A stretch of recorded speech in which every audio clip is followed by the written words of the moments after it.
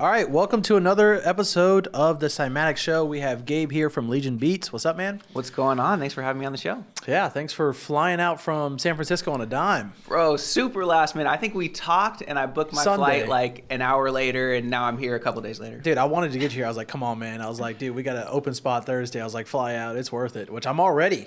If you went back now with nothing else, I feel like we already, you know what I'm saying? Already just the conversations we've had have been worth it. So I'm happy to be here. Just a heads up for anybody watching, this is going to be one of the best podcasts yet, I think. Yeah, actually, quick primer. Sometimes we tell people after, this is a take notes, rewatch 10 times type of podcast. Yeah, take notes. There's going to be a lot of like marketing, e-commerce information on here. So. Yeah, and the reason being is that Gabe is somebody who has absolutely crushed it when it comes to selling beats, and I know a lot of you guys out there are trying to get to that space, and he actually has a practical way for every producer out there to actually do it.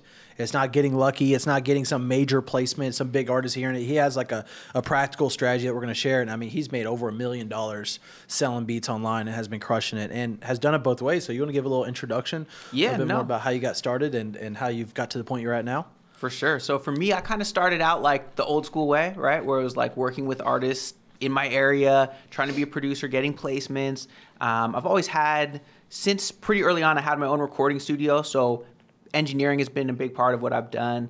But then I was just trying to work with the artists in my area. So I'm from the Bay Area, you know, near San Francisco. And so for me, especially at the time when I was first coming up, was like 2005, 2006. I was working with guys like Keek the Sneak and Mr. Fab and E40 and, you know, all these guys where if you're from the Bay, like, you know for sure who these guys, I don't even know if you guys know who that is. Yeah, no. But like if you're from the Bay, like for sure those are like the legends out there.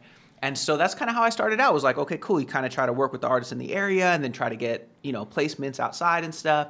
And we did pretty good at that game, right? Like we had songs that were on the radio, at least out in the Bay, pretty, you know, relatively well known in the area and kind of built from there. And it was like about 10 years of that game of trying to get placements, of trying to work my way up. And like, it was cool, but it was like, I was broke. Like I was not making money. Like the money was so inconsistent. Like, you know, I'd sell a beat for a few $100 or whatever here and there and do some sessions at the studio and stuff, but I was barely making any money. And I was actually pretty much ready to give up on music, like probably about 5 years ago. It just felt like I was plateauing. It wasn't really working. It was super frustrating, like playing that whole placements game of trying to send shit out and like hoping that, you know, somebody will listen to it, that, you know, trying to develop the relationships with the A&Rs and the artists and all that kind of stuff. And so I was pretty much done. I was like, yeah, this is not working. And so almost out of desperation, I was like, well, maybe let me try selling beats online. Like not, you know, certainly wasn't the first one to do it. People have been doing that for over 10 years before that. But I was like, all right, well, let me just give this a try. Like, why not? And it was crazy where like, you know, I first did it and back then it was like, this was about 4 or 5 years ago, and it was like the tail end of SoundClick still being kind of cool.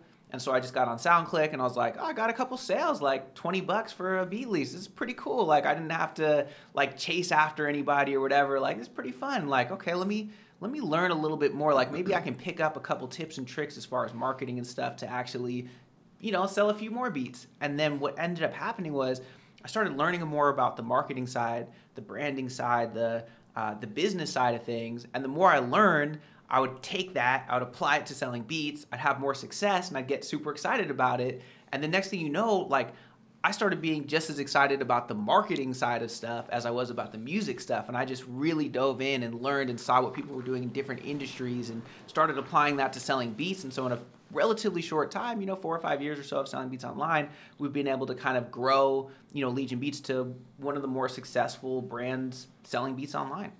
That's fucking awesome, man. It sounds like such a similar story to us, if I'm being honest, you know? Yeah. Just like being passionate about that marketing side. So many people sleep on it. It's like the missing thing that they usually have with their thing. Like, hey, you don't actually know how to get to these people. You don't know how to use the internet to do all this stuff. Exactly right. Yeah. No, I think How many awesome. people do you have on your team right now? So on our team, we have probably about 10 people sort of on the core team where like, you know, where they're working pretty much full time. And then we've got a bunch of contractors and, you know, producers and artists and stuff that kind of work with us on top of that. But as far as kind of like our core team where we're checking in every day, it's about 10 people. And we've got people where I'm at in the Bay. We've got a few people down in LA, and then we've actually got a couple people in the Philippines. So how does that work? Is that like mostly producers, like actually just making beats, mastering, mixing, whatever? No, so really most of that team is on the business side. Well, I shouldn't say most, but a lot of them are. So like it's like customer service. Like I've got basically 2 full-time customer service people. I've got people who help with content and social media. I've got people who engineers for sure. That's a big part of what we do is we offer mixing and mastering. Yeah, I was gonna ask about that. I wanted to know about how people can get into that. Yeah, so for that, so we've got, I'd say about 4 engineers that are on the team. So that's a big part of what we do. And everybody, we're a startup like you guys. So it's like, there's like, we'll have people on our team who's an engineer, but they're doing 10 other things too. Like he's engineering, plus he's doing some customer service, plus he's creating content, plus, you know what I mean? So I feel like everybody on our team is like that. Yeah, our whole team including us too. Yeah, we're like that too. Like right now we're doing this, and later we're on the website, later I'm making content, like whole nine. Exactly. And I feel like if you're a startup, if you're a relatively small company, like that's how it's got to be. Like you want people on your team that are excited about doing a bunch of different stuff and are like self-motivated to do a bunch of stuff. Because not until you get like huge, we've got like hundreds of employees, then it can be like, okay, all you do is this exact little thing and just worry about that. Until then, I feel like you want everybody on your team to kind of be an entrepreneur themselves to some extent, to where like they're like asking to learn the next thing. They're excited about the next thing. So that's, so I've got a good team that does a lot of that. No, that's awesome. So out of curiosity, so you hit this breakthrough moment, 4 or 5 years ago where you're like, I'm going to start selling online, and now, like I said, you've made over $1 million, through selling through essentially a funnel. But like, what did that look like? Was it like instantly you're making fat cash, or was it like a slow grind, or did you slowly build the audience, or what was that like? Yeah, that progression. It's been like a good steady pace. Like we've literally pretty much on track, doubled our revenue every year since we started. Since we started online, which was like 2014. So like that's like big growth, but it's pretty consistent. Like so like last year we did a little over $500,000. We're pretty much on track to do $1 million this year. And it's been like that backwards for since we started. So like it's been steady, but that's like a good growth curve, right? Yeah. But really, I guess as far as how it worked was like, just starting out doing what everybody else was doing. Because that's, I don't know, you kind of look at like, well, what are other people doing here? Like, okay, they're like posting beats on, at that time, SoundClick, and then BeatStars, and they're trying to drive traffic there from YouTube or Instagram or whatever. And so that's kind of what I started out doing, and it worked okay. And then it wasn't until I got into some of the deeper stuff that I was like, oh shit, like there's all this stuff that people are doing in these other industries that are not being done yet for selling beats. Like, let me try some of that stuff. And that's when I really started crushing it. Yeah. Do you want to talk about some of that? Like, what were some of those key discoveries that you saw that people were doing outside of the music industry that played a big role in your success? Yeah. So I gotta give credit to Anno Domini, who's a producer who's been selling beats online forever. Like he was one of the first guys to put a PayPal button on a SoundClick. Dude, I've known about him since I was 13, I think, 14, something like that. Yeah, no, he's an OG as far as selling beats online. But what's so impressive about him is like, since he started, 10 years ago, he was an innovator in the field, and he still is now, where like he's staying on the cutting edge of stuff. So he was the first guy that I saw who was incorporating some of this new stuff, who was incorporating sales funnels. I found out about ClickFunnels, which is like the software that I use to build funnels, from him, because I thought it was something like I saw some ad or some post he had on Facebook. I clicked on it. I saw the URL said like annodomini.clickfunnels.com. I was like, oh, what's ClickFunnels? It's kind of cool. And that alone like put me down this whole path of like finding out about ClickFunnels, finding out about Russell Brunson, who's the CEO of that company, and his whole philosophy as far as marketing, and that's when I really started learning that kind of stuff and starting to applying the sales funnel concept, learning the importance of growing a list, like all that kind of stuff. That's really what started it. Yeah, no, dude, that's so crazy, man. Talk about a similar story for us guys. Like, we used to look at Russell Brunson a lot. Gary Vee was obviously a huge inspiration, but it's almost like a blessing bumping into that world. Like, dude, I can't imagine not ever seeing that world and being open to it. So then your mind's now open to like learning more about it, versus some people, they keep going, post on Instagram, do whatever. They just never see that side, and they never learn some of those foundational things I think are important to doing numbers like, you or how we're doing, you know what I'm saying? Yeah, no, it changed my life. Absolutely changed my life. Like, and I love it too. Like, I love geeking out on, like we were talking earlier about all these like little things. Like I love the marketing side. Like I feel so lucky because I love music and I love the marketing side of it. And so like I get to do both. Like I feel like so many producers, so many people in music look at it like, well, I love doing music, and this other part of it is like something I hate doing, but I have to do it as part of the job. And it's like, to me, if you can like get into the stuff and you start seeing some results and you start having fun with it, then all of a sudden it's like, you don't hate the marketing side. You actually like that too. And now like it's the greatest job in the world. Once you get the results, you'll start liking it. I don't care who the fuck you are. It helps a lot. You start having some of those, those $50,000 days, or like I know you guys have had even bigger numbers or whatever, where it's like, okay, this is pretty cool. I kind of like this. You're like, wait, this is fun, I mean, it's crazy because like also you got to think about our lives. Like, dude, look what we're doing right now. You know what I'm saying? We're chilling. Like, I think a lot of the music industry sometimes takes a hard route, like touring and traveling, like flights and all that stuff. Like, dude, we're chilling half the day, working on our computers. We get to work on music. We get to do cool shit online. You know what I'm saying? Yeah. I think there's way more of this that should be done. And it's also not only super profitable, but also like practical. Yeah. You know what I'm saying? I think it's like very practical to set up your own website, start to learn about the marketing side. Definitely. Yeah. You want to talk about like your biggest win with selling beats? Like, what's the one time you're like, dude, we fucking killed it and we made a ton? Yeah.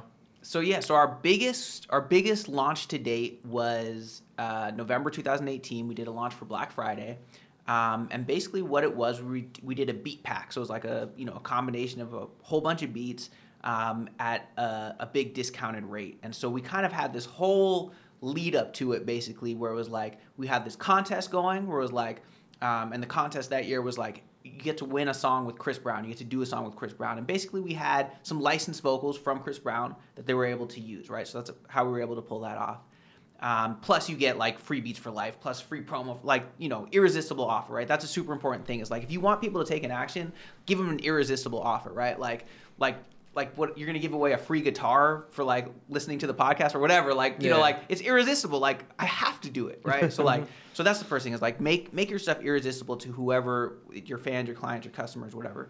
So that was the first thing, is getting people to opt in or join this contest.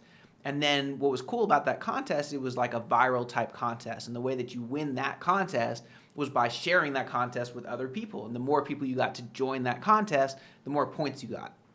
And then you also got rewarded along the way. Like, hey, if you get 3 other people to join the contest, you get more free beats. If you get 10 other people to join the contest, you get this. If you're in the top 10, you get this. So it's like incentivizing people along the way, where no matter what objection they might have to sharing that, I knocked it down, right? So it'd be like, okay, well, I just joined this contest, but I know I'm not going to win it because I don't have 1 million followers or whatever, so I'm not going to share it. Well, it was like, no, look, if you just get 3 other people to join it, you're going to win this. So it's like, okay, cool. So every single person so now it's irresistible not only to enter the contest, but it's irresistible to share it. And so that went crazy. Like, it blew up. Like, at least for me, I would like scroll through my timeline of like artists and stuff, and they were all sharing my contest, right? Because it was like good for them. It's free to enter. They get free stuff to enter, and they get rewarded along the way. So that was the first part of it, is this big buildup of sort of this contest.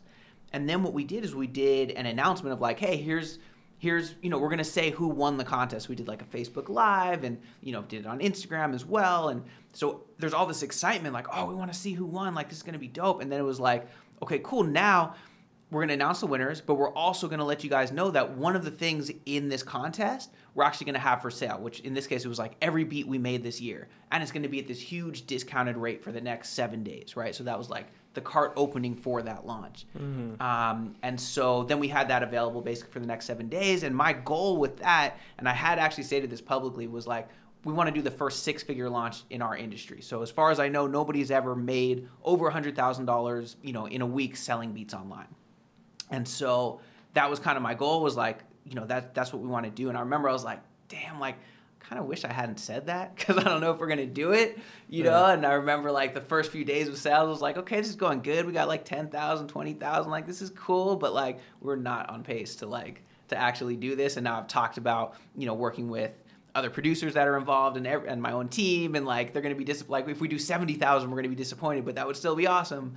And then sure enough, the last few days, it just really turned up, where we had, it was like Wednesday, Thursday, Friday were like the last 3 days. And Wednesday we did like $31,000, which was cool, because in 2014, my first year selling beats online, that was about exactly how much I had made. So I was like, wow, that's pretty cool. Okay. a year and a day. Yeah. Right. And then the next day we had like another like $30-something thousand a day. And then the last day was a $55,000 day. And so all in all, which was way more than I'd made in a year before that, right? And so all in all, we ended up doing over $200,000 in sales with that launch. And that was like, whoa. Yeah, it's like fucking- the ceiling of what I thought was possible as far as selling beats online is even higher than what I thought was possible. And I think it's way higher than what most people think is possible.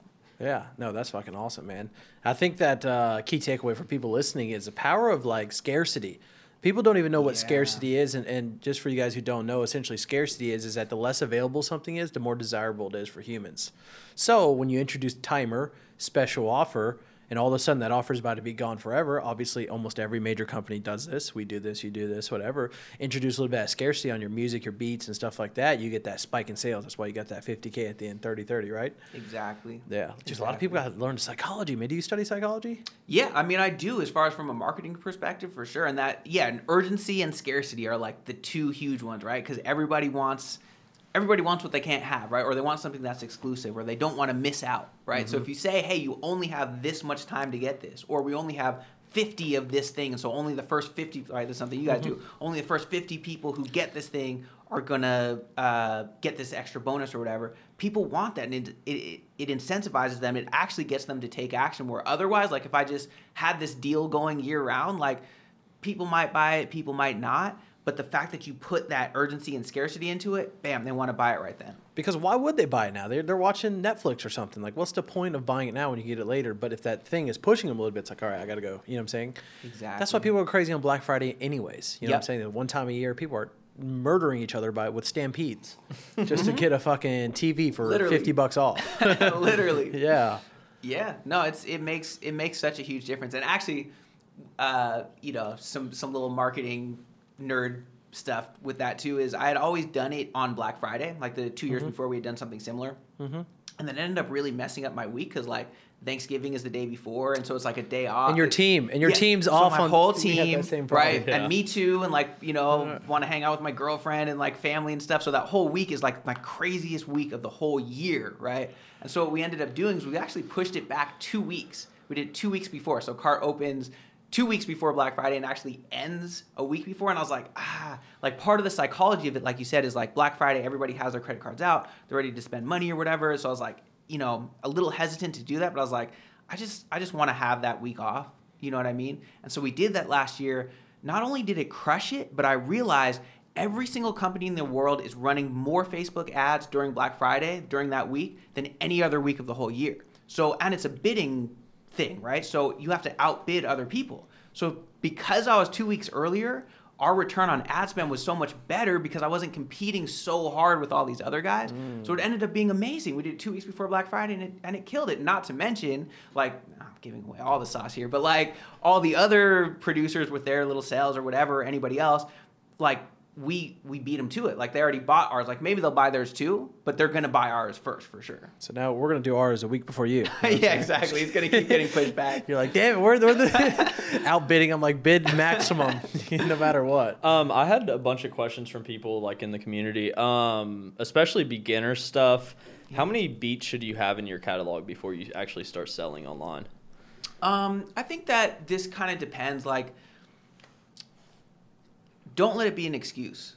Like, just like, I feel like so many people use that as an excuse, right? Like, oh, if I just had like, yeah, cool, I got some beats, but my next round is going to be so much better. So then I'm going to launch this store. Or like, if I only had 50 beats or 100 beats or whatever. And it's like, basically, like, I almost don't want to give a number because it's more just like, just start doing it. Like, you need to learn two completely separate skills, which is like honing your craft of like making beats, but then like honing your craft of selling beats. So just like get started, learn how to do Dude, both. there's so much to like fucking up to. You have to fuck up like 100 times before, so you might as well get those fuck ups out of the way early. And there's no way to learn besides fucking up. Yeah. Like, dude, we've learned so much just through like, well, and sometimes for us, like we learn on like a 90-day sales cycle because if we're doing a big product launch or something, like that sucks because now it's another 3-4 months out before we get to correct that mistake. You know what I'm saying? Exactly. But that's so important is that you try the stuff, you see what works, you see what doesn't work. So like I would say like just start now. Whatever you have right now, that's the perfect number. So somebody wants to start now. They're like, they just listened to you. They're like, all right, I'm down.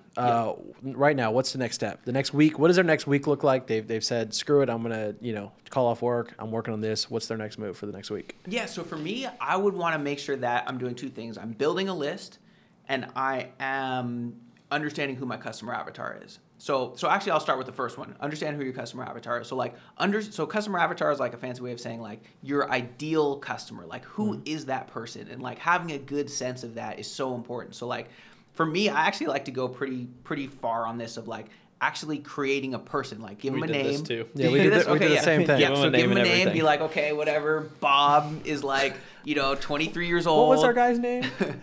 Our guy's name What was. was it?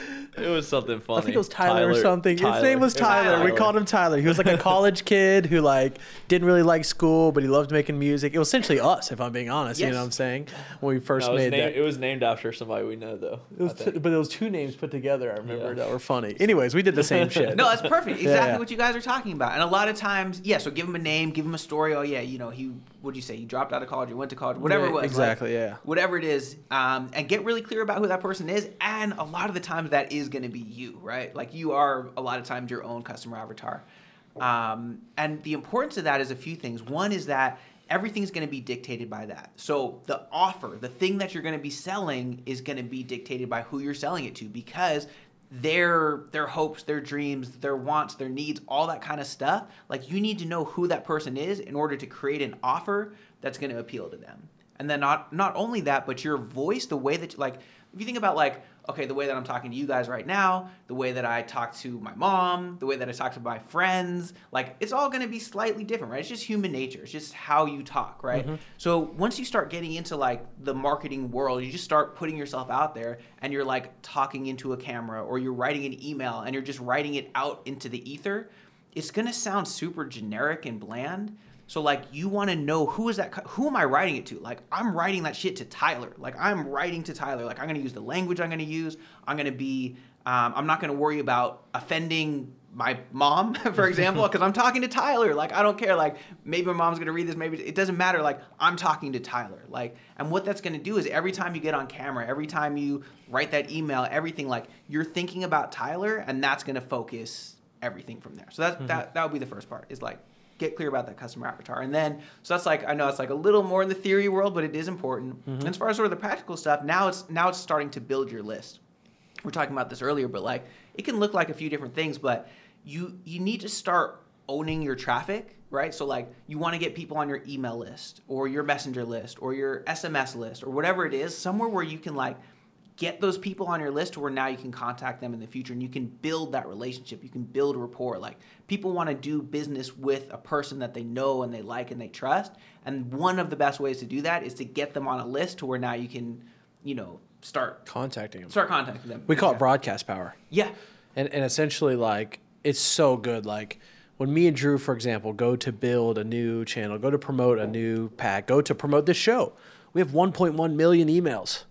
Boom, I get to talk to them. You know what I'm saying? And it's not like some algorithm thing where it's like whatever. It's like, no, I know there'll be, out of that 1.1 million, there'll be like 150,000 people that are super interested in what I just sent them.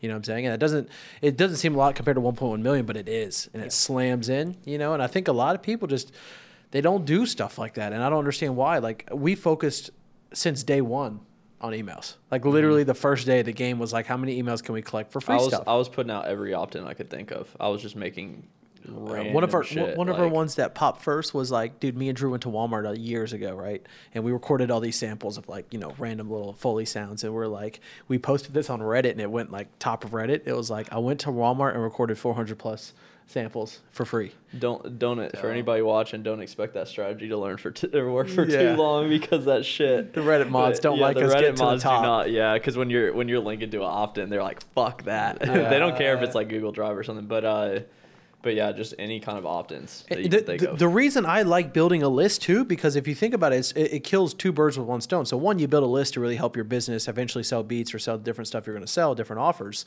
And the second reason I like it is it builds value at the same time. Mm-hmm. You're giving them something usually for free for them to give their email. For us, it's free packs, free presets, etc. For you, it's free beats. Yep.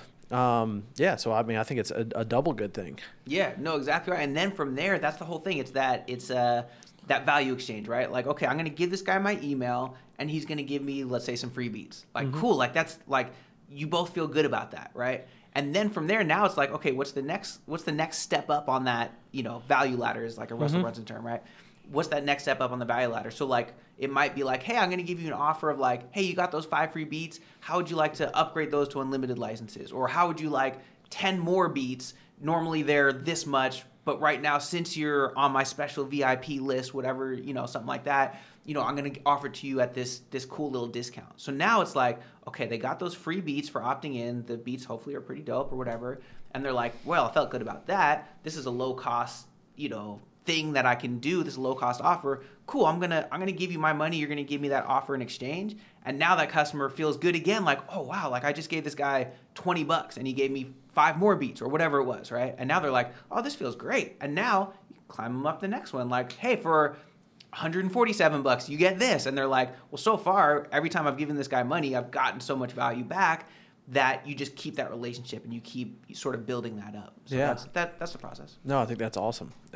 People, it's not people instantly going to give you a bunch of money or paying $10,000 for a replacement or something like that. It's like a lot of little relationship building almost with the audience. Because then it's also trust, man. If they spend a little bit of money with you and they like what they got, like for us, you know, our version of that is the $7 packs. We do $3 packs, $1 packs, sometimes just free gift card. Yeah. It's like, yo, get a taste, you know, get the stuff for free. And we do a lot of free downloads too. But if they like it and it's high quality, obviously that's what we strive for.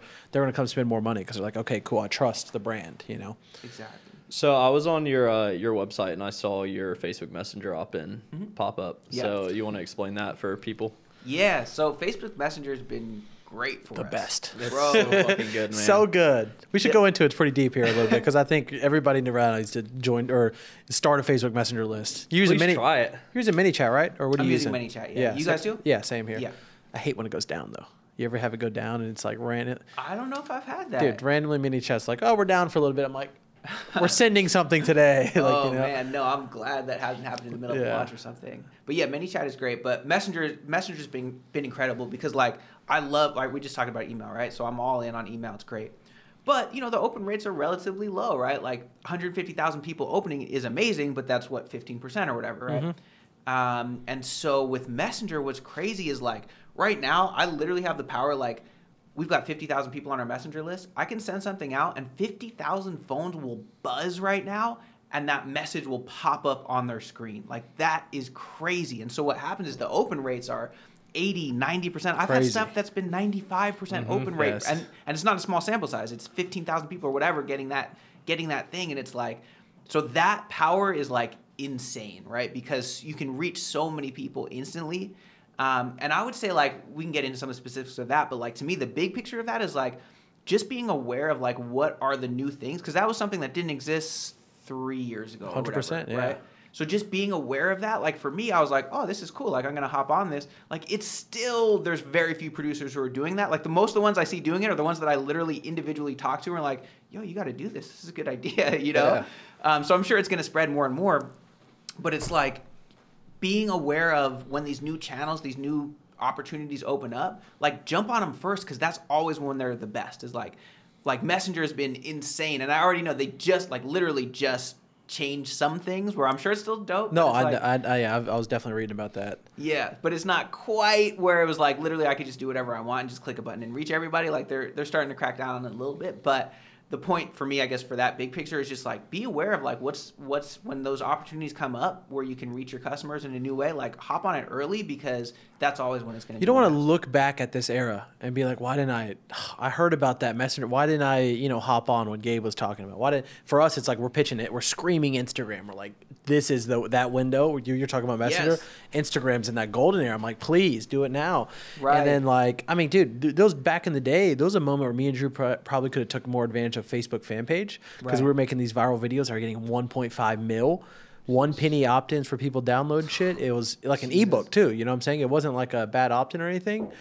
Wicked, like we're like consistently hitting like 300K on just paying other big pages to post stuff, and like Messenger is definitely one of those things right now. Yeah. And oh, by the way, if everybody listening, Facebook Messenger is amazing because email you send text, right? Facebook Messenger you get text, you get pictures, you get video, and guess what? You get audio. what is our whole industry based off of? It's audio. A lot of it's listening. If you have some sick beats, you can send them little previews, boom, boom, boom, inside of Messenger. If they like what they hear, they go download them for free, or maybe they pay money for them or something like that, you know? Also, the fact you can just send a voice message real quick to 50,000 people. Hey, yo, guys, what's up? That's what I was telling Gabe. I'm like, watch, dude, I'm going to literally walk outside. I'm just going to be like, yo, what's up, guys? It's Steven here. We have something awesome for 808 Day. We got some exclusives, blah, blah. Hope you enjoy them. Have an awesome day. Boom. And everybody gets to hear that, and then they connect with you like on it's almost like a video, you know, because it's a personal level, but it's, you know, via Messenger. No, that's dope. I haven't actually done the voice thing too much. We should do it today. So, that's what we should do. While you're here, we're going to record one and blast her out. But it's dope too because, you can do all this different media, but it's also kind of interactive in this cool way where you can have it be like, you know, you can have, it's almost like a choose your own adventure. Like you can send out a message that says, hey, are you interested in this, or this? And they can click one of 3 buttons, and now you send them a different message based off of that thing. And so it does 2 things. It makes it's sort of fun for them, right? Because they can interact it with different ways, but then also you can actually start tagging people based off of what thing they click. You can be like, oh, they're more interested in this thing. Cool. I'm going to send them messages based off of that. That's going to like appeal to them specifically. So there's a bunch of cool stuff you can do in there. Yeah, that's awesome. Do you want to talk about maybe more of a specific example of that, how you use it? Like, how are you segmenting? Is it by like type of beat, or like what exactly are you dealing with that the users could take away? Yeah, so for Messenger, the main way that I'm using it is I get people to opt in, usually sort of at the top of my funnel. Like, hey, get some free beats. I'll have them opt in through Messenger and email at the same time. You can actually kind of connect them. The way that I'm doing it is using Zapier and ManyChat. So basically, every time somebody enters their email on ManyChat, it goes off to Zapier. Right now, I'm on MailChimp, which is like... I know. It's dude. I know, I'm sorry. Get off of MailChimp today, man. You'll get stuck in promotions. You should tell everybody what we use or what we use HubSpot. Yeah. Because our contact here is really big, but I would actually suggest for a lot of people with smaller lists or just even getting started with ConvertKit. We're even thinking about moving to ConvertKit because like HubSpot's like a Swiss Army knife, and I'm using it just as an email service provider. Right. So I don't need all the features. So I'm being charged extra. When you have 1.1 million emails, they charge you fat. Yeah, you know what I'm saying? We're in tax right now. Yeah, and then we're at mercy kind of a little bit because we can't sacrifice the email list. You know, that's the thing you have to keep alive. Yep. But yeah, it's crazy. But yeah. No, I know. I've been looking at. I feel like Active Campaign looks dope. Any of them. And I might do Actionetics. Choose I know anything's better. I know. I just got on it years ago, and then there's been like 5 different times where like, okay, I'm gonna make the switch, but it's such a hassle to. I don't think it's that bad. Move everything over. Yeah, it's not as bad once you start, because I had to make the move from MailChimp as well. Yeah. Once you start, it's not that big of a deal. You realize it's only a handful of pages you got to change. It's only a couple of these, couple of those. Right. But we use the same combo, by the way. Zapier, like moving stuff over to HubSpot, same shit. For sure. So you mentioned funnels like a few times, and yes. Nobody listening to this almost is even gonna know what the fuck you're talking about. So why don't we start explaining that a little bit? That might be this whole conversation. They're like, I don't know what those guys said. I listened to them for an hour. Funnels. Yes. Probably should have started off with that. So basically, to me, what a sales funnel is basically just the whole journey that a customer goes on from not knowing who you are all the way to like loving you, trusting you, buying from you over and over. And like, what are all the steps in between? So that's like big picture, right? Still kind of theoretical. But then to like break it down, what does that actually look like? Usually what that looks like is like a specific series of pages, you know, web pages that are kind of built in a certain way to get you to take a certain action. So like, one way you can think about it, if you think of like a traditional website, is like you're on that website, right? It's like the homepage, and there's like all these menus and all these different buttons and all these different places you can go. And so you could think about like the analogy of that is like almost like walking into like Costco, and there's like this warehouse and there's just stuff everywhere, and it's cool. Like if you kind of know what you want, you can walk around and do some stuff. What a funnel is a little bit more like if you go to like some high-end clothing store or something, and somebody greets you at the door and they're like, hey, what's up? How you doing? Like, you know, here's the first thing that I think you're going to want, right? It's this great deal. It's like this awesome thing. And then they're like, okay, cool. I like that. And then it's like, and now here's the next thing that you're going to want. And they're like, oh, okay, cool. Like, I want that thing. And then here's the next thing, right? So it's like guiding you through that. And so the way that you do that is like the first page they might land on, just as an example, could be like, hey, like we were talking about earlier, opt in, give me your email address, and I'll give you some free beats. And that page is very simple. That's the only thing they can do on that page is basically give their email address for some free beats. There's only one call to action. There's only one action that they can take. So it's like that thing of like you're taking by the hand and you're walking them through this process. So it's very like smooth and like, okay, cool. And now on this next page, hey, let me introduce myself. Like, my name's Gabe. I'm making beats for this long, blah, blah, blah. So glad you got those free beats. Like, and now I want to make you this, this very special offer. And then the only thing they can really do on that page is buy that special offer, because that's the next thing in the sequence that I want them to do, and it's the next thing that's going to be valuable to them to do. And then you can just keep going on that, like, okay, cool, now they bought that thing. Now here's the next page. Here's the next thing they're going to see. And then you can tie in messaging like emails and Messenger and stuff around it. But that's pretty much the concept. Does that make sense? Am I explaining that? Yep. That's a great explanation, actually. Yeah. And do you want to tell people about Russell Brunson and because I think that's easy. Like, I would say actually just .com Secrets is like the easiest place to start. Definitely. Read .com Secrets. It's a book by Russell Brunson. So Russell Brunson is like definitely like I'm deep into the cult of Russell Brunson. He's got a tattoo he showed me on his chest right here. Russell. I might as well. It's a heart and it says Russell. I might as well. No, because I feel like most of what I've done, most of the success I've had is basically directly applying his concepts. But yeah, so Russell Brunson is a guy, he owns this company called ClickFunnels, which is a software that most people are building funnels on, I would say, or whatever. It's one of the most popular, let's say that. And he's sort of made funnels his thing, right? So it's not, he didn't invent the concept of sales funnel, but he's definitely the guy, in my opinion, who's really popularized it. Yeah, and if really I think of funnels, I think of Russell Brunson for sure. This is a great branding thing that he's done, right? Yeah. But yeah, so basically his whole, this is a lot of the stuff that I'm talking about. Basically, if I say anything that's smart, it's probably because I'm just repeating something that Russell said, honestly. So like this whole concept of funnels, the whole concept of putting together a true offer as opposed to a commodity, which you can get into, all this kind of stuff, a lot of it that I am applying to selling beats is because I learned from Russell and I saw other people applying those things in different industries and then started applying it to selling beats online. Yeah. No, I think that's awesome. I mean, .com Secrets is a fire book for everybody listening right now. Like, it's so you actually get to see a funnel live when you actually buy the book. So the book's free, but you pay $7, $8 shipping, handling, whatever it is. That's an intense funnel. He'll upsell you, one-click upsell, 2 different things. You don't have to buy all the upsells. Just throwing out there. The book is valuable itself, and is it worth that $7, $8 shipping and handling? Like, oh yeah. Probably be the best investment you guys are listening to. Just like read through the book. It'll teach you all the basics. Dude, I just ordered that shit like 3 days ago just to go through his funnel again. Dude, I've bought that book probably 7 times. So have I. Just to go through the funnel. To go through the funnel. Because me and Drew are writing a book. So we're like looking a lot at like the different free book funnels and stuff. We're like, okay, cool. Dope. Yep. No, that's awesome. Dude, I think, what's funny is that I think the problem a lot of producers have who are trying to make money selling beats is that if you look at what their pages are all about, their pages or social media content, whatever, it's all about they're posting a beat saying, DM me if you want to buy it, or who wants to buy beats. It's constantly asking for that conversion rather than doing here's the free stuff and that relationship building to walk them down the path to like actually liking and trusting you enough to purchase stuff, long term, become a great customer. And I think that's what you've done a great job of, is master this funnel to take those customers from who the fuck is this Gabe guy in Legion Beats to like, wow, I love them. They gave me some awesome stuff to like, wow, I'm going to spend a lot of money with them, especially like Black Friday and all these awesome things, Yeah, no, exactly right. Do you see any other things that you see a lot of newer producers making mistakes, like classic mistakes online with selling beats, and you think that's why they're not successful, that maybe, they could improve on?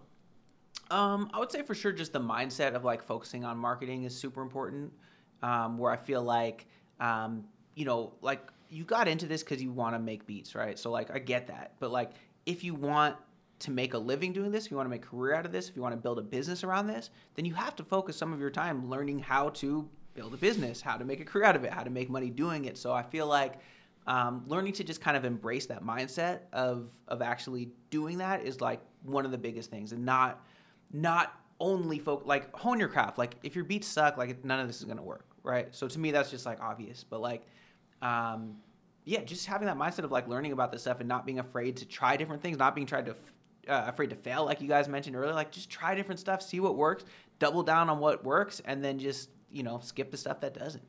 So we've been talking about ClickFunnels and stuff. If somebody's just starting selling beats, should they start with ClickFunnels, do you think, or do you think they should start with BeatStars? Yeah, so that's an interesting question. So I would say start with ClickFunnels, which is pretty controversial. I would agree.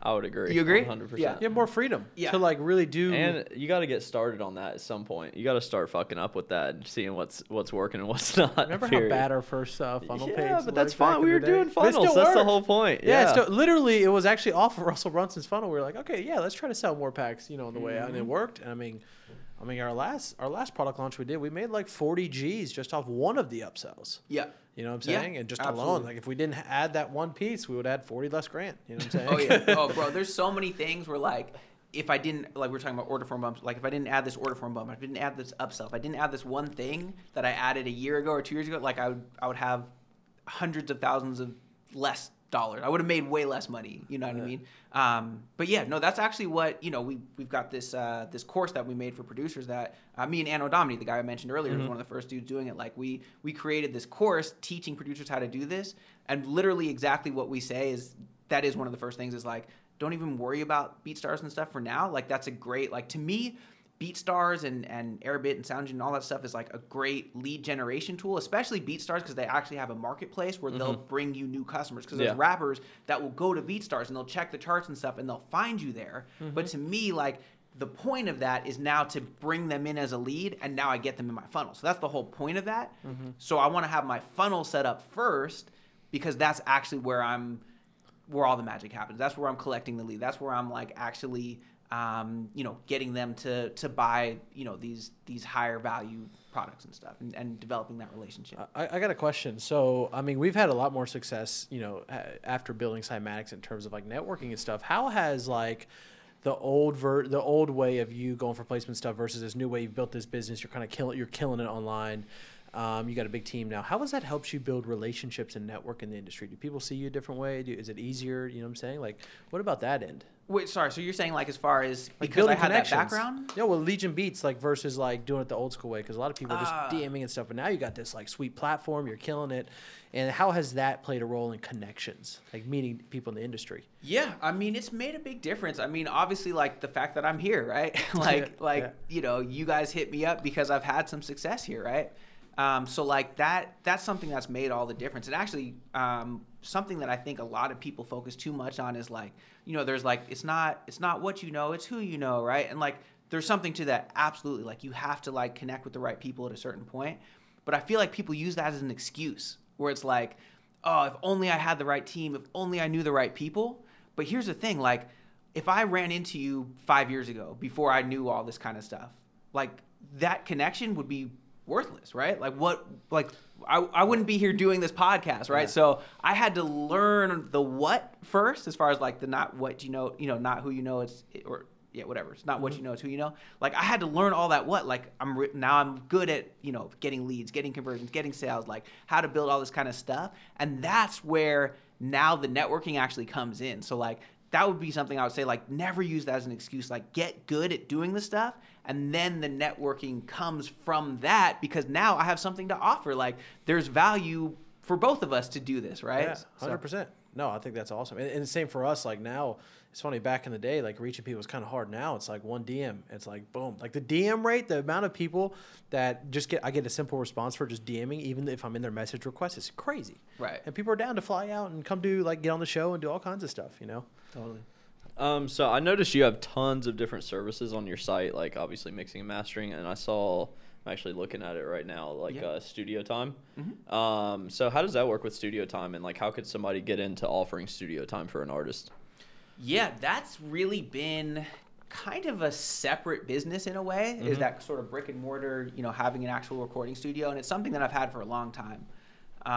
And so as far as how to get into it, I mean, really to me, that started with like being at my dad's house and having a little setup in his living room and just people coming through, and eventually it got enough demand that I was like, okay, cool, I can actually pay rent on a little actual studio spot. And now I can, start bringing clients through. And it just kind of started from working with artists, like pretty organically, of just like, hey, do you want to, record some stuff? And for me, it was like, I always felt like I was a producer first, but really I would do a ton of engineering. And that would a lot of times create the opportunities as a producer, because like, it's much easier to say, hey, do you want to come do some recording? Do you want me to do some mixing and mastering for you or whatever? and then from there be like, hey, you want to listen to some beats? Yeah, you know what I mean? No, So that like, makes sense. That makes sense. it's great. And by the way, here's another one too. Like if you are playing the placements game and you're trying to get placements, like knowing the artist, of course, is the best, right? Knowing the manager, the A&R, all that stuff is cool.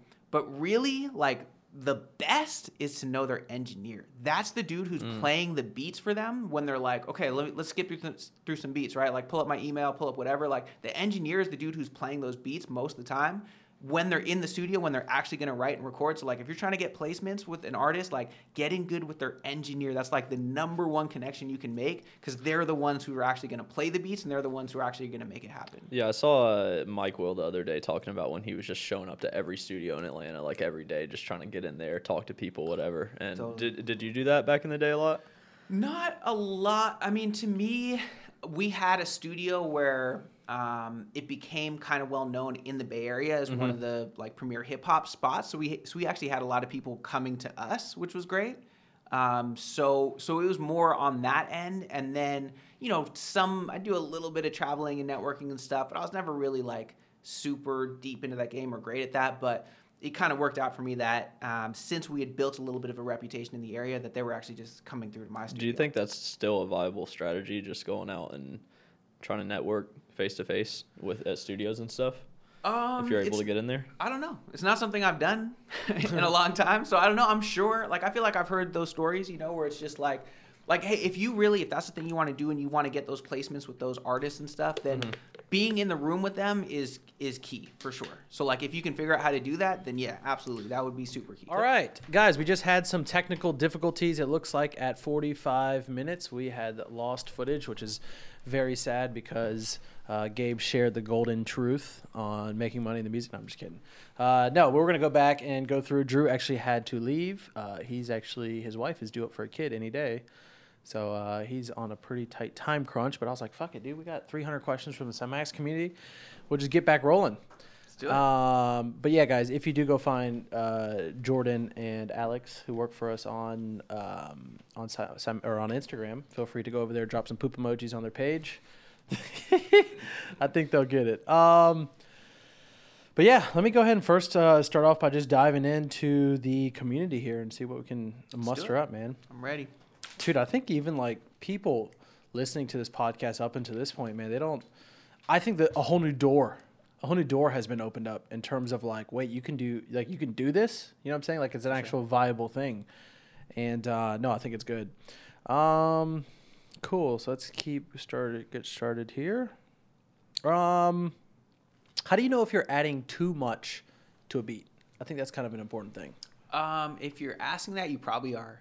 Like that was like a big thing for me for like years, was like putting too much in my beats. Like, for sure, it's such an easy mistake to make because usually the best beats almost every time is the ones with less in it. Simple. Right? It's almost every single time. And so like for me, especially like I mentioned earlier, my production partner Nate, like he's like amazing on the keys. He plays a million instruments. He's like deep into music theory and stuff. And so we'd be like, oh, play more, like add more, and be like this crazy epic, like all these instruments, all this crazy stuff. And it was like, to be honest, it would be like kind of intimidating to an artist. Like, we're not making instrumental music. We're making music, for us specifically, we're making music to get rappers and singers on. So like they'd hear it and they'd be like, yeah, that sounds good, but like, where do I fit in there, And so, and chances are, like, if you think back to like what are your favorite songs and you listen to it, you'll be like, what the fuck? Like, there's only like 3 sounds in there. A lot of the time, not every single time, but more often than not.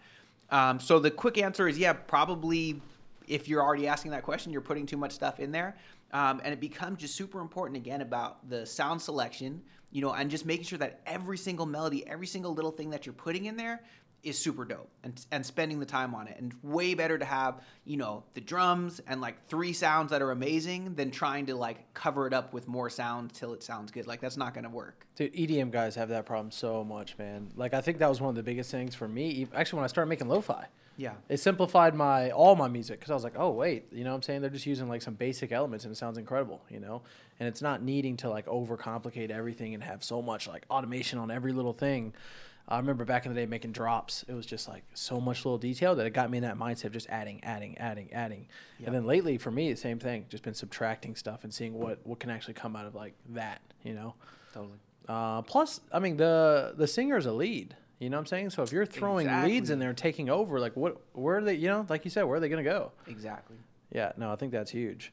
Have you ever been shocked at who ends up buying your beats online? Because I know that's kind of an automated process. You're kind of looking like, oh, we got some sales today, all that kind of stuff. Or you ever like see some big names? You're like, oh shit, this guy or girl's buying? A little bit. I've had like, stuff where like Lil Boozy's manager like hit us up because we were on the charts on I think it was BeatStars or maybe it was even SoundClick at the time or whatever. So yeah, so I've definitely had a couple of those where like they're looking like a lot of times like the bigger some of the bigger artists and stuff, or at least their management teams and stuff, are checking the online stuff. So yeah, we've had a couple of those. Yeah, that was sick. What about making your beats more interesting? I think making my beats more interesting, I guess. I don't want to say sound selection again because I feel like I've said that so many times, but it's so important. Like making every sound count. Like being like, okay, this sound is the thing that makes it interesting. You know what I mean? This sound works on its own. Like, so yeah, I don't know. I guess just making sure you have dope stuff and just keeping it fresh. I don't know. Yeah, and what's some of your go-tos right now in terms of like plugins and stuff? Plugins, so like as far as sounds, we've been using Silent a lot. That's pretty much like the main thing that I use. I really honestly need to get off of Silent because I feel like I've just used it so much. Are you an Omnisphere fan? Yeah, I like Omnisphere. I need to get it actually on my current computer. I actually don't have it on there, but I'm gonna get it on there soon. So yeah, I like Omnisphere. It's always the last thing you install if you have to reinstall a bunch of things, you know? Because, dude, I just got my new laptop and I've installed everything. I'm like, Omnisphere. I'm like, oh, I got to do this like 600 gig download or something crazy like that. It's huge. Yeah. No, I think that's important.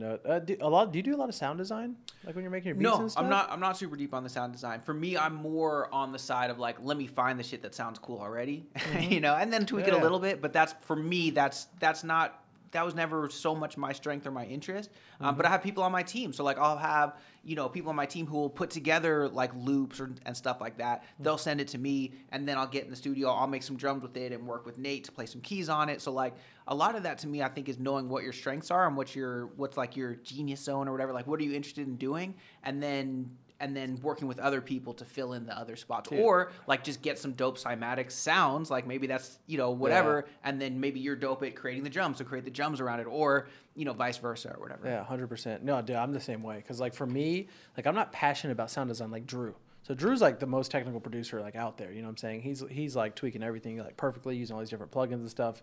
For me, I'm just like, okay, I just want to like sample shit.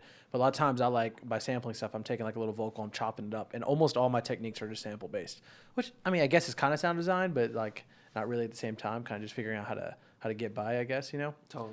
Yeah. Are you doing Legion Beats? Did you find, are you the only founder or did you have a co-founder? Yeah, it's interesting. So, like when I first started, I was partnered up with a dude named Phil, who's still on my team. And actually, back in the day, we used to go by the Slap Boys, and that was like Slap Boys. Yeah, you should go back to Slap Boys, bro. That's like like some Bay Area terminology. I feel like now people like. Do you know that term slap? No. Like, what's a slapper? Okay, so like people don't know. I feel like now people kind of know it, but we were like the Slap Boys, and like in the Bay, it's like, oh yeah, you make slappers, like you make slaps, like everybody knows that terminology. Yeah. And then we'd start traveling and stuff, and people would look at us funny, like, what does that mean or whatever? So then we changed our name to the Legion. But basically, like Phil, he ended up kind of moving down to LA and kind of doing his own thing, always working together and stuff.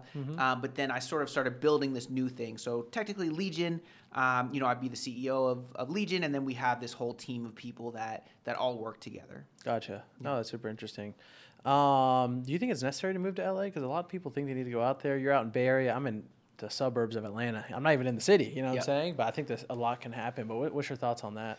I mean, obviously, you partly answered the question, right? We're both, you know, I'm in the Bay, you're out here, like, and we're doing pretty well. We're doing fine. So definitely short answer is no. Partly depends on what you want to do. Like, if your whole thing is, hey, I'm trying to get placements, like, it's super important to be. It's important. You want to try to get in the room with those guys as much as possible. You want to try to get in good with their engineers. You want to get in good with the artists. You want to be at the studio. Like, if that's what your thing is getting placements, like, it's going to help to be there. So being in LA or Atlanta, like maybe downtown Atlanta or wherever, like wherever the studios are, or New York or whatever. So like, if that's the game you really want to play, then it makes sense to move to LA. But if you're doing like what I'm doing, which is more focused on the internet side, then it doesn't really matter. Like, you can do that from anywhere. Dude, and you know what's funny? Even of how much success you've had, right? and even how much success other people have had doing even something similar to what you're doing, I still think it's wide open. There's still so many customers and so much opportunity to get in and start playing the game, and I think it's growing by every day. Absolutely. There's more singers, there's more rappers, there's more like even other producers that still buy beats and do all kinds of stuff, and I think that's a cool thing about this space and even doing it in this direction. And I still think it's good maybe down the road to kind of go more higher end placement route as a different, you know what I'm saying? Mm-hmm. Like after it's established, but like, dude, a lot more people, it's like so practical, you know what I'm saying? Yeah, for sure. And I might even loop back around to it, like for me, that's how I started, was all trying to get placements, so I might get to where like, okay, cool. Now it would be like a cool branding thing. Like if I got a big placement now, it would be like cool for branding or whatever. Like to me, it's not worth it to me to play that game and to be like, okay, I'm going to put all these beats off to the side where like, to me, I know how much those beats are going to be worth if I actually, push them, market them, not to mention my time. Like if I'm focusing on what I'm doing with the, with the funnels and the marketing and all that kind of stuff, if I were to now focus to like, okay, I'm going to go down to LA, I'm going to like, it would just take so much of my time, but I could see the value in that. But like I said, like we've had stuff where like people hit us up because they see us online. Like Boozy's manager hit us up because he saw us there. So like it ends up actually creating those opportunities anyways, to where like I could see it becoming to a point where it's like, yeah, cool, I can start getting some placements and stuff because I built this big thing online. Yeah. Oh, 100%. I think another thing that I think is kind of interesting is, I'm not sure because, you sound like you were making pretty much solo when you were starting Legion Beats in terms of like the funnel side, right? Mm-hmm. What do you think about people getting a partner? Because like, dude, me and Drew were like, I can't imagine not having a partner. Like going solo, like not having accountability and stuff. I'm like, you know what I'm saying? It's like the gym. If I don't have a partner, I'm pretty much not going there. That's a little jab at Jordan. You gotta start going to the gym. You know what I'm saying? Yeah. Or like, so what do you think about an artist, let's say a producer who's really good listening to this? Do you think that it's smart to get a partner to help build some of the funnels out? Maybe somebody who like might be better at that side, or what do you think? Yeah, I mean, it's always been a huge part of what I do is teaming up with people. Like, so depending on what that teaming up looks like, you might call it a partner, you might call it something else, but for sure, absolutely, like finding people who have strengths that complement yours, like, similar vision but different strengths, like that's amazing. Like you need that. Like my dude Nate that I make beats with, like he's an incredible musician. That's what he's devoted his life to, basically, is honing that craft of musicianship, right? So like, and for me, like I like making beats, but like I'm better at some of the other stuff, right? Like the drums and picking the sounds and whatever, and like the overall direction. So like when we work together, it's great synergy. Like that works. Same thing on the business side, right? Like maybe, for me, I love doing the marketing and all that kind of stuff. But like if it wasn't my strength, I'd sure want to find somebody who it was, so whether if it's in the early stages, it might be a partner, or maybe it's like you hire somebody or whatever, but like I see it both ways too, because it can be really tough too. Like you have to share that same vision, otherwise it can be really hard, because I have tried to team up with people and partner with people on different projects, and sometimes it works great and sometimes it just doesn't work because we just have a different direction that we want to go and different things that we're trying to do. I totally get it. Even just recently doing the collab with Son Holo, so one thing we learned is that sometimes when you're doing a product with a lot of moving parts and you both got big teams, and then of course if both teams like to check over stuff, it just slows you down a little bit, you know what I'm saying? Yeah. And even though the collaboration was a huge success, one thing that I've learned is the part that I loved the most about that was actually all the awesome free shit we did. So we did a big giveaway, we did the free pack, free workshop. So instantly I thought of that, and I was like, man, I would love to do just this with as many people as possible, because it doesn't take that long to set up all that stuff, right? Yeah. Guess what? I instantly hit up as many people as possible, and all of a sudden we got 4 or 5 brand deals coming in weekly, because I can keep this going, Right. And in my opinion, the best collaborations are sometimes the ones that are lightweight, easy, like this. I want us to grow like fucking crazy. I want the whole Cymatics community to be like, dude, Gabe's fucking awesome. This guy, I heard about him on the show, and he's a beast, Yeah, man. Hey, I'm excited. I'm loving this. Like I love doing this. I love talking to you about this kind of stuff, and I love seeing like how you're setting all this stuff up. Is it a lot different than the way you guys operate? Yeah, there's differences, there's similarities. I mean, we've got, for us too, we've got a location where we're all working out of, or some of us are working out of, and then we've also got partly the remote team. Certainly like content wise, like you guys are way more dialed in and have a strategy than we do. Like we've been like working on it kind of. We're like, okay, we kind of have this idea of like we shoot a video and then we kind of do all these different things with it, but we don't really have like that system down super well. So I'm like learning a lot. He's in the other room right now chopping the first half of the podcast already. That's dope. Yeah. So like that piece of it for sure, of like getting better at that, and also even putting the emphasis on it is something that I need to do a lot more of for sure. So yeah, some similarities, some differences as far as what I've seen so far of how you guys are working. Yeah. No, it's kind of full when you were talking. Would you call it a huddle? Is that what you call it? Yeah, so we'll do we do 5 days a week. We do meetings called a daily huddle. We call it a daily huddle, where it's just like super quick. Just basically we do a couple things. One is like we check in on a couple. We call them like our critical numbers. Like what are some of our biggest stats that are most important to us as a company? Like these are like our North Star guiding lights. Like if we're doing this well, then we're pretty sure everything. Like for us, it would be like KPIs, pretty much. Yeah, KPIs, exactly. So like on the Legion Beat side, it's like, hey, how many inner circle members do we have? Like that's our main thing. Like that's how many signed up today, how many canceled, whatever. Like that's like one of the big things. We might have beat pack sales, we might have leads, whatever, like stuff like that. So everybody knows, okay, here's the scoreboard, here's how we're doing. That way everybody knows, like on the team, what does winning look like. To me, that's so important. Like everybody needs to know what winning looks like. Otherwise, they don't know, right? So then it's like, it's hard to have wins if you don't know what winning looks like. So you have to tell them like, hey, this is what we're shooting for. This is what we're going for. Cool. Bam. And then I could go off on all kinds of stuff on this, but like with setting those targets too, is like, as the entrepreneur, as the visionary, as the, like your position, like you might have these really, really far, like huge goals, right? Mm-hmm. And for you and for me, it might be like, hey, if we state this huge goal and like we come halfway to it, we might be like, okay, cool, that was great. Like we did pretty good, like, now into the next one. But like, I feel like for the team, it's super important to set targets that we can hit. And then you hit that target, you run through that target, and then you hit the next one, and then you hit the next one, because you have that momentum of actually they feel having what winning looks wins. like. Yeah. You know what I mean? And that's how you end up hitting those big ones, because you ran through each one like to get there. No, you know that's what awesome. Dude, what are some KPIs? Let's say somebody's getting started. They're like, yo, this next 6 months to a year, I'm going to be doing nothing but selling beats through funnels.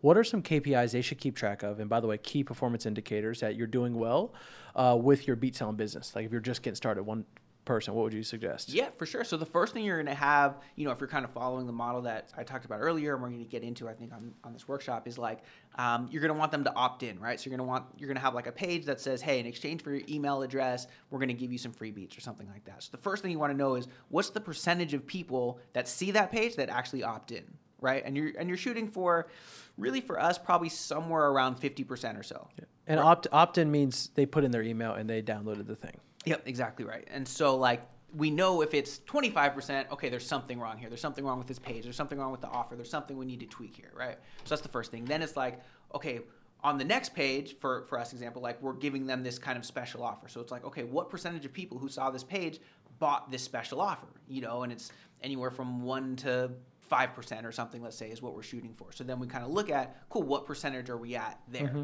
And then from there, the next offer they're going to see is, for us, it's our membership. So cool, what percentage of people who opt in signed up for their membership? And so you can look at total leads, you can look at the percentages, you can look at, like for us, we want to know how many active members we have and how many signups we had and how many cancellations we had. So those are some of the big ones for sure. When they first launch, do they need to have every piece of that, or what do you think about just putting out the free stuff just to get started and collecting emails? Yeah, no, for sure. When you're first starting, I would say just look at those. Just trying to get opt-ins, trying to get leads, trying to get people on your list, and just looking at what those numbers are. If that was the one number you watched for 6 months, the growth you'd have would be crazy, because that's whatever you focus on, that's what's gonna grow. Like it's just like how the world works. So like if you focus on, okay, I know what I need to do is get leads, I need to get people to opt in, and you're checking that every day. Cool, I got 2 opt-ins today, I got 5 opt-ins today, I got 20, I got 100, I got 1,000 today. Like whatever it is, if you're watching that number, you're gonna focus on it, you're gonna put your attention to it, and it's gonna grow. So I would start with that one for sure. Yeah, no, I think that's amazing. I think that was me and Drew in the early stage. We're like looking like, how can we get an extra? We got 50. Yes, that thing I put out got this. You know what I'm saying? Trying literally everything. And like I was saying before, it was at Walmart. I recorded 400 plus samples at Walmart, random sounds like screwdrivers, this and that.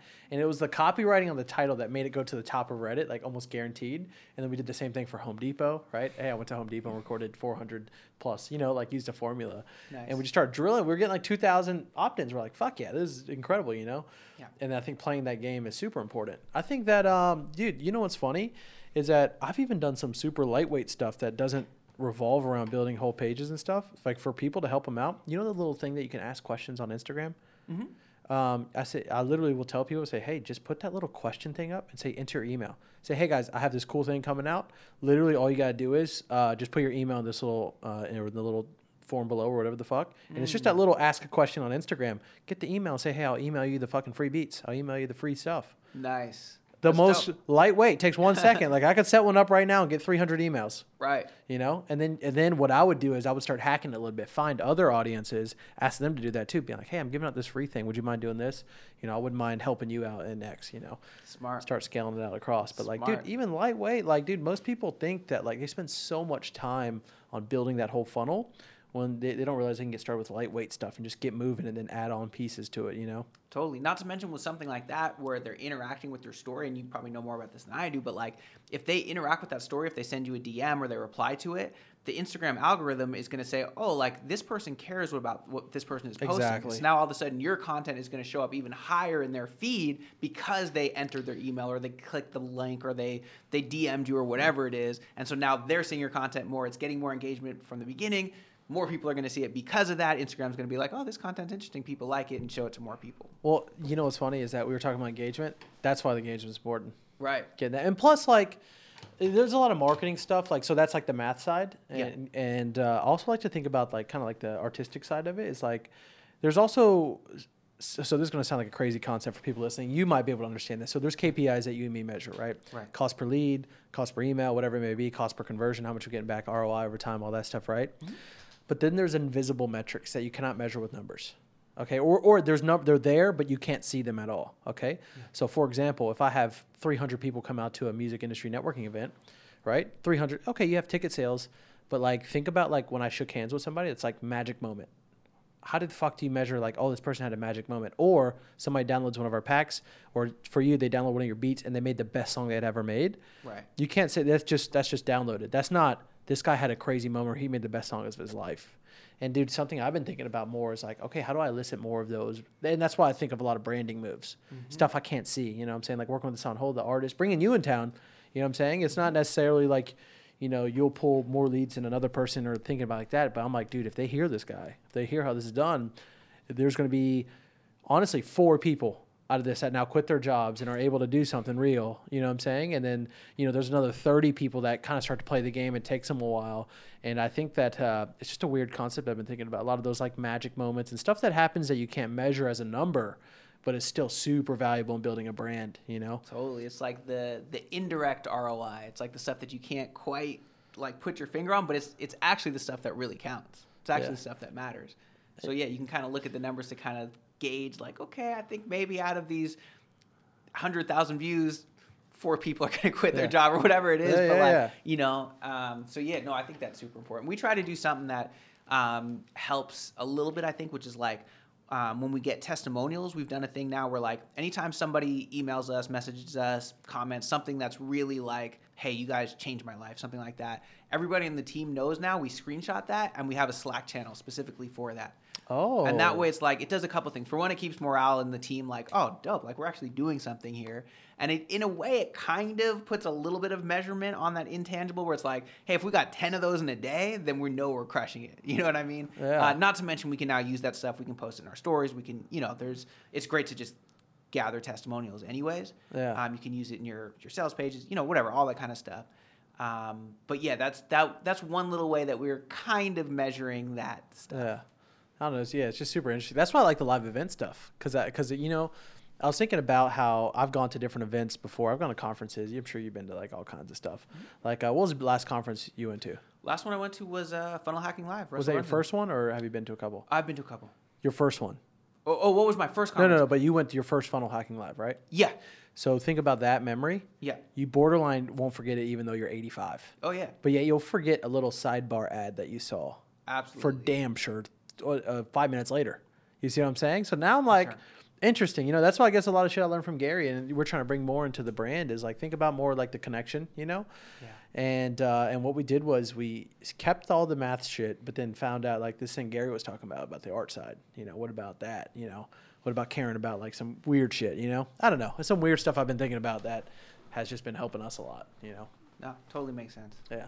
What's your, because I know a lot of people are asking this, and this holds people back a lot who are just getting started.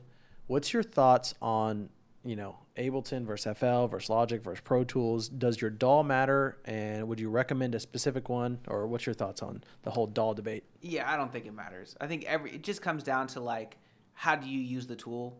You know what I mean? Personally, I'm making beats on Ableton. I really like it. I use Pro Tools when I'm, more on the audio side, like if I'm recording vocals or mixing vocals, just because I'm super quick with editing and stuff on there. But that's just me personally. I've used FL Studio. To me, it just get started with something. Like, it doesn't really matter. Ultimately, it's how you. There's people who've had a ton of success using every single DAW you just named. So, I don't think it matters. Dude, yeah. Anybody who says one DAW is better, I'm like, dude, if you think Ableton is the best, I'll show you. Like, there's dudes on FL that are monsters. If you think FL is the best, there's dudes on Ableton that'll blow. You know what I'm saying? Absolutely. There's always somebody who can do something impressive. I mean, dude, I've seen people do impressive stuff with like very minimal gear I've never even seen before. I'm like, holy shit, No, I definitely think. I've made beats in Pro Tools before, which I don't really recommend, but you can. There's people that crush it on Machine. You know what I'm saying? Yeah, or like Beats by J Black came in, and I was asking him, I was like, do you use a DAW even? He's like, no, man, I use this. It was like an MPC something? I forget what it was, man. Yeah. It was just the whole thing was there, and he just looped everything up, and he'd play it, and he would take that to shows, and I'm like, dude, this shit's fucking incredible. You know what I'm saying? Doesn't matter. Doesn't matter what it is. It's how you use it. Yeah, no, 100%. I think that's super valuable. Cool. So I'm going to go into maybe one more question here, and then we'll go into talking a little bit about the workshop, what we're going to go over a little bit. Great. And then we'll go into the lightning round for Spotify and SoundCloud. Cool. So one last question. What would be good? So I'm trying to think more about the producer who is getting into this, because I know that, like, I don't care about the people that watched a little bit of this episode and then dipped out or something like that. There's some people that listen to this whole thing and they're like, yes, they're screaming, yes, I want to get started with this. Yeah. And I'm trying to think about the best piece of advice that they can do for the what should their next year look like differently from what they were doing before? Yeah. Yeah, I think that would be good. For sure. So I think there's a few things, and forgive me if I repeated myself. It's all good. They need to hear it. If we already said this, you need to hear it 2 times, 3 times, and we may even repeat it again. Perfect. Because my bad, I'm not exactly sure it's what cool. we saved and we didn't miss. But one of the biggest things I think is mindset around the marketing and the business side. We're like, for so many producers, for so many people in music, they think about that side of things, the whole marketing side of things, as like this unfortunate like burden that they have to do the thing that they really want to do. And I get that. Like, hey, we got into this because we like doing music. Like, I totally get that. But it's just the reality. If this is what you want to do for your career, then you have to learn this whole side of it. You have to learn the marketing side of it, the branding side of it, funnels, like all this kind of stuff. And so to me, the thing that really made the biggest difference was like, once I really embraced that and learned that I actually enjoy that side of it, actually kind of just as much as I love the music side of it, like it's really fun. That's when everything started changing, because then it became not like, okay, well, I'm going to do my music and then I guess I have to like spend a little time doing this. It's like, no, like I'm excited about doing both, and I can actually be super creative over here on the business side as well. Like, it's not just like this tedious thing. It's like, no, I can be like setting up a funnel, setting up a campaign, like all that's like a different kind of creativity. Like, I'm not saying it's the same thing as making music, but it kind of is. Like the choreography of a well thought out campaign and launch, like there's a lot of creativity that goes into it. So when you start approaching it from that mindset, it changes everything towards like, oh, this is cool. Like, just like you do with producers, like, okay, you might start out being like, I'm just going to copy this other producer because that's all I know how to do. So I'm just going to copy him. Like, same thing with marketing. You might just like copy somebody else, and then you're gonna be like, okay, I learned these 5 different tricks from these 5. Now what I'm gonna do is I'm gonna create, a beat that takes all these 5 different things. Same thing in marketing. Now I've learned all these 5 different like amazing things from different marketers. I'm gonna combine them and put my own little twist on it for my campaign as well. So like, to me, that would be the biggest thing, is just shifting your mindset to like getting excited about the marketing side and putting that time and creativity into it as well. Dude, I learned that exact same thing, man. That's literally what happened to me, because me and Drew are producing super hardcore for years, right? Yep. Going in on it. And then what happened for me was, and I can relate with that so much, is I tried to figure out why certain artists were getting featured on big pages, right? So I started, I DM'd like 150 artists. I was like, hey, man, by the way, you're kind of, I was like very surprised when you got featured on X channel. I was just wondering, maybe how it happened. I'm just trying to learn a little bit, right? I started collecting all this data. I'm like, okay, how can I get on here, trying to figure out where the people were finding it. And then I started watching a bunch of behind the scenes video, and I saw this one video of Flume, and it was Flume at a music conference with his whole team. It's like 12 people. And I was like, whoa, okay. It's not just one guy here. There's 12 people here. And then what I did was I started looking at these music conferences and I started watching a bunch of them. I was like, okay, these are really cool. And then I started listening to the managers and stuff. And then I listened to a marketing conference person because it just kind of dribbled over. And then I kept watching more conferences. And eventually I started listening to marketing conferences all day. And I'm like, holy shit, this is just on YouTube. You know what I'm saying? Like searching stuff in. And then I remember I was like, holy shit, I can I can learn some of this stuff and actually use it, And then I was like learning about Google AdWords. I was like, paid advertising, like you can do this stuff, like get people to your. And then what happened was I was like, man, I can, if I got $200 from each of my family members that owns a business, I can help run their marketing and then just do music. I was like, this is awesome. And then I was like, wait a minute, I actually like this marketing stuff just as much because, in my opinion, what you said about making music, I've said that so much. Because the way you automate an effect, a volume level or something like that is the same way you automate a task. You know what I'm saying? You automate something you learn. The same way you're trying out a bunch of different stuff, you find what works, and then you use that in a song. Whatever's the best part of it is the same way you try different ideas, Or even content creation. You know what I'm saying? Like shit like this, it's like the same thing. Even a product launch is the same way you do a build up into a drop. And I think that the second you stop looking at what you said as some sort of mundane task that some imaginary manager one day is going to solve for you, you know what I'm saying? I think that when you start looking at an art form, you start treating it like a passion, like your music, you start discovering stuff. And then that's when a lot of people have success, is because that missing link finally enters the realm of their project, 100%. Yeah. Dude, fire. That's a great way to end off here. And I want to go into talking about the actionables for the workshop. Yeah. Okay, so we had talked about it earlier, how to make your first $1,000 selling beats. It's going to be a free workshop. He's going to go over kind of what you need to get started. Because if you listen to this and you're even remotely interested, this is easily one of the most practical ways to make money selling beats. And not only that, it's a great skill. So if you're even trying to do other stuff, I would say mixing, mastering services, all that stuff, you can use these concepts and build upon them. So we're going to be doing a workshop, and he's going to be covering all the basics. So be sure to check that out. And two other things. One, would you like to give a plug? Yeah, for sure. So check us out. So if you're, a producer looking to sell more beats, we've got, you can check out legionproducers.com. It's kind of where we're sharing some of that information. And you can also follow at Legion Beats is kind of our main account as far as, especially if you're a rapper or singer, but we post up content there for producers as well. And then if you're a rapper, artist, singer, you want some free beats, you want to see what we're doing, go to legionbeats.com/free. We'll hook you up with some free beats. You'll get to see our whole funnel that we talked about. And if you're a producer or anybody learning how to sell stuff, go to legionbeats.com/free, opt in, look at what we're doing, and then model after it for your business. That's a great piece of advice, because that's the best way to learn, is just go literally opt into other people's stuff and see what they're doing. It's the best thing. For sure. Cool. All right, guys. So we have a giveaway going on. I feel like talking so much about beats, we got to get the classic KRKs here. Nice.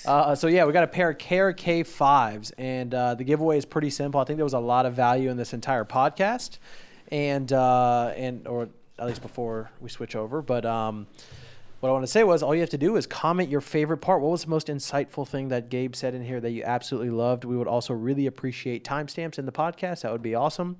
And yeah, guys, just drop a comment on the YouTube video, and you will have a chance to win a pair of these KRKs. We're actually announcing a bunch of winners soon. So yeah, make sure you enter. Cool. So now we're going to be going into the Spotify and SoundCloud portion. And I've realized something that I didn't ask you about, or we didn't talk about, that I want to share in that section. All right. Which is some of the secret sauce, which is Facebook ads. Okay. We didn't talk shit about Facebook ads, and you're a fucking wizard. It's a whole thing. I'm also a wizard. I'm a sage. I don't know if those are different things. So two wizards, and a wizard and a sage, talking about Facebook ads and some of the black magic back there.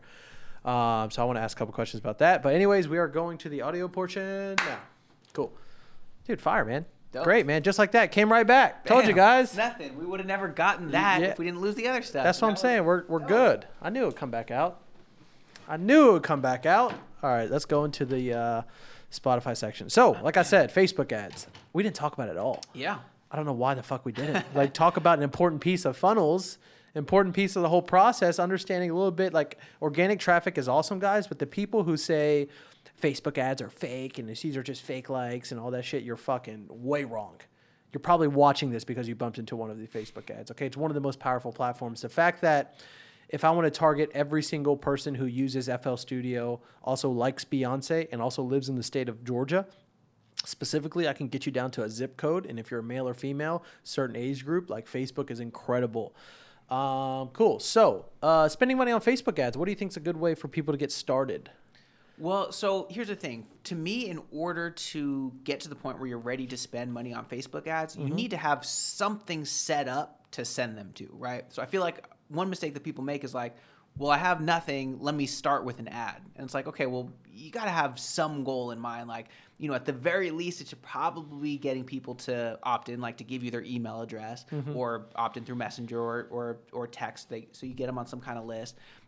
Maybe even just you want them to watch a piece of content, but if it's that, like, you should have some plan for after that. Like, maybe that's what your ad is for, is to get them to watch that content. There's got to be something down the line. There's got to be some kind of funnel or something where eventually you're going to see a return on that investment, right? If you're just spending money to just get views on your music video and you have no kind of plan after that. Worst strategy of all time. Yeah, then you are wasting money. And I think that's probably why maybe some artists think that it is a waste of money. So that's the first thing, is make sure that where you're sending them is you've got some kind of funnel, something set up where you've got some kind of plan with that, and hopefully something where you're going to see a return on that investment. So for example, if you're selling beats, like, hey, I've got this ad that I'm running that's getting people to give me their email address or opt in through Messenger in exchange for, let's say, some free beats or whatever it is.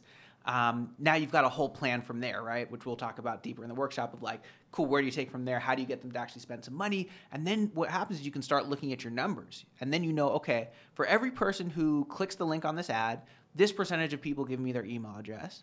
And for every person who gives me their email address, this percentage of people buys. And now from there, you can figure out the math of like, what is it worth it to me for every person who clicks? And then you start looking in Facebook, and then it's like, this is where the magic is. You just start looking like, okay, this is what it cost me per click, or this is what it cost me per opt-in. And as long as that number is lower than the amount of money you're going to make from it, now you can scale that up as much as you want. Are you making, so if you spend $100, are you making the money back instantly, or is it like over the course of a week or two or a month? How's your return on investment when you're spend? It depends on the strategy we're doing. So usually what we're doing for the most part, if it's like year round, it's not in the middle of the launch, is, what I've kind of been talking about of like, hey, get, let's say 5 free beats, click the link or whatever. They opt in, and then they're usually seeing an offer right away. Usually it's like a $20 offer, something like that. And so for me, I'm trying to about break even there. If I can be profitable from there, then I'm golden. Because then you grow for free. Yeah, then you grow for free. Now you've got, not only are you growing your email list, you're growing your customer list, which people underestimate. Like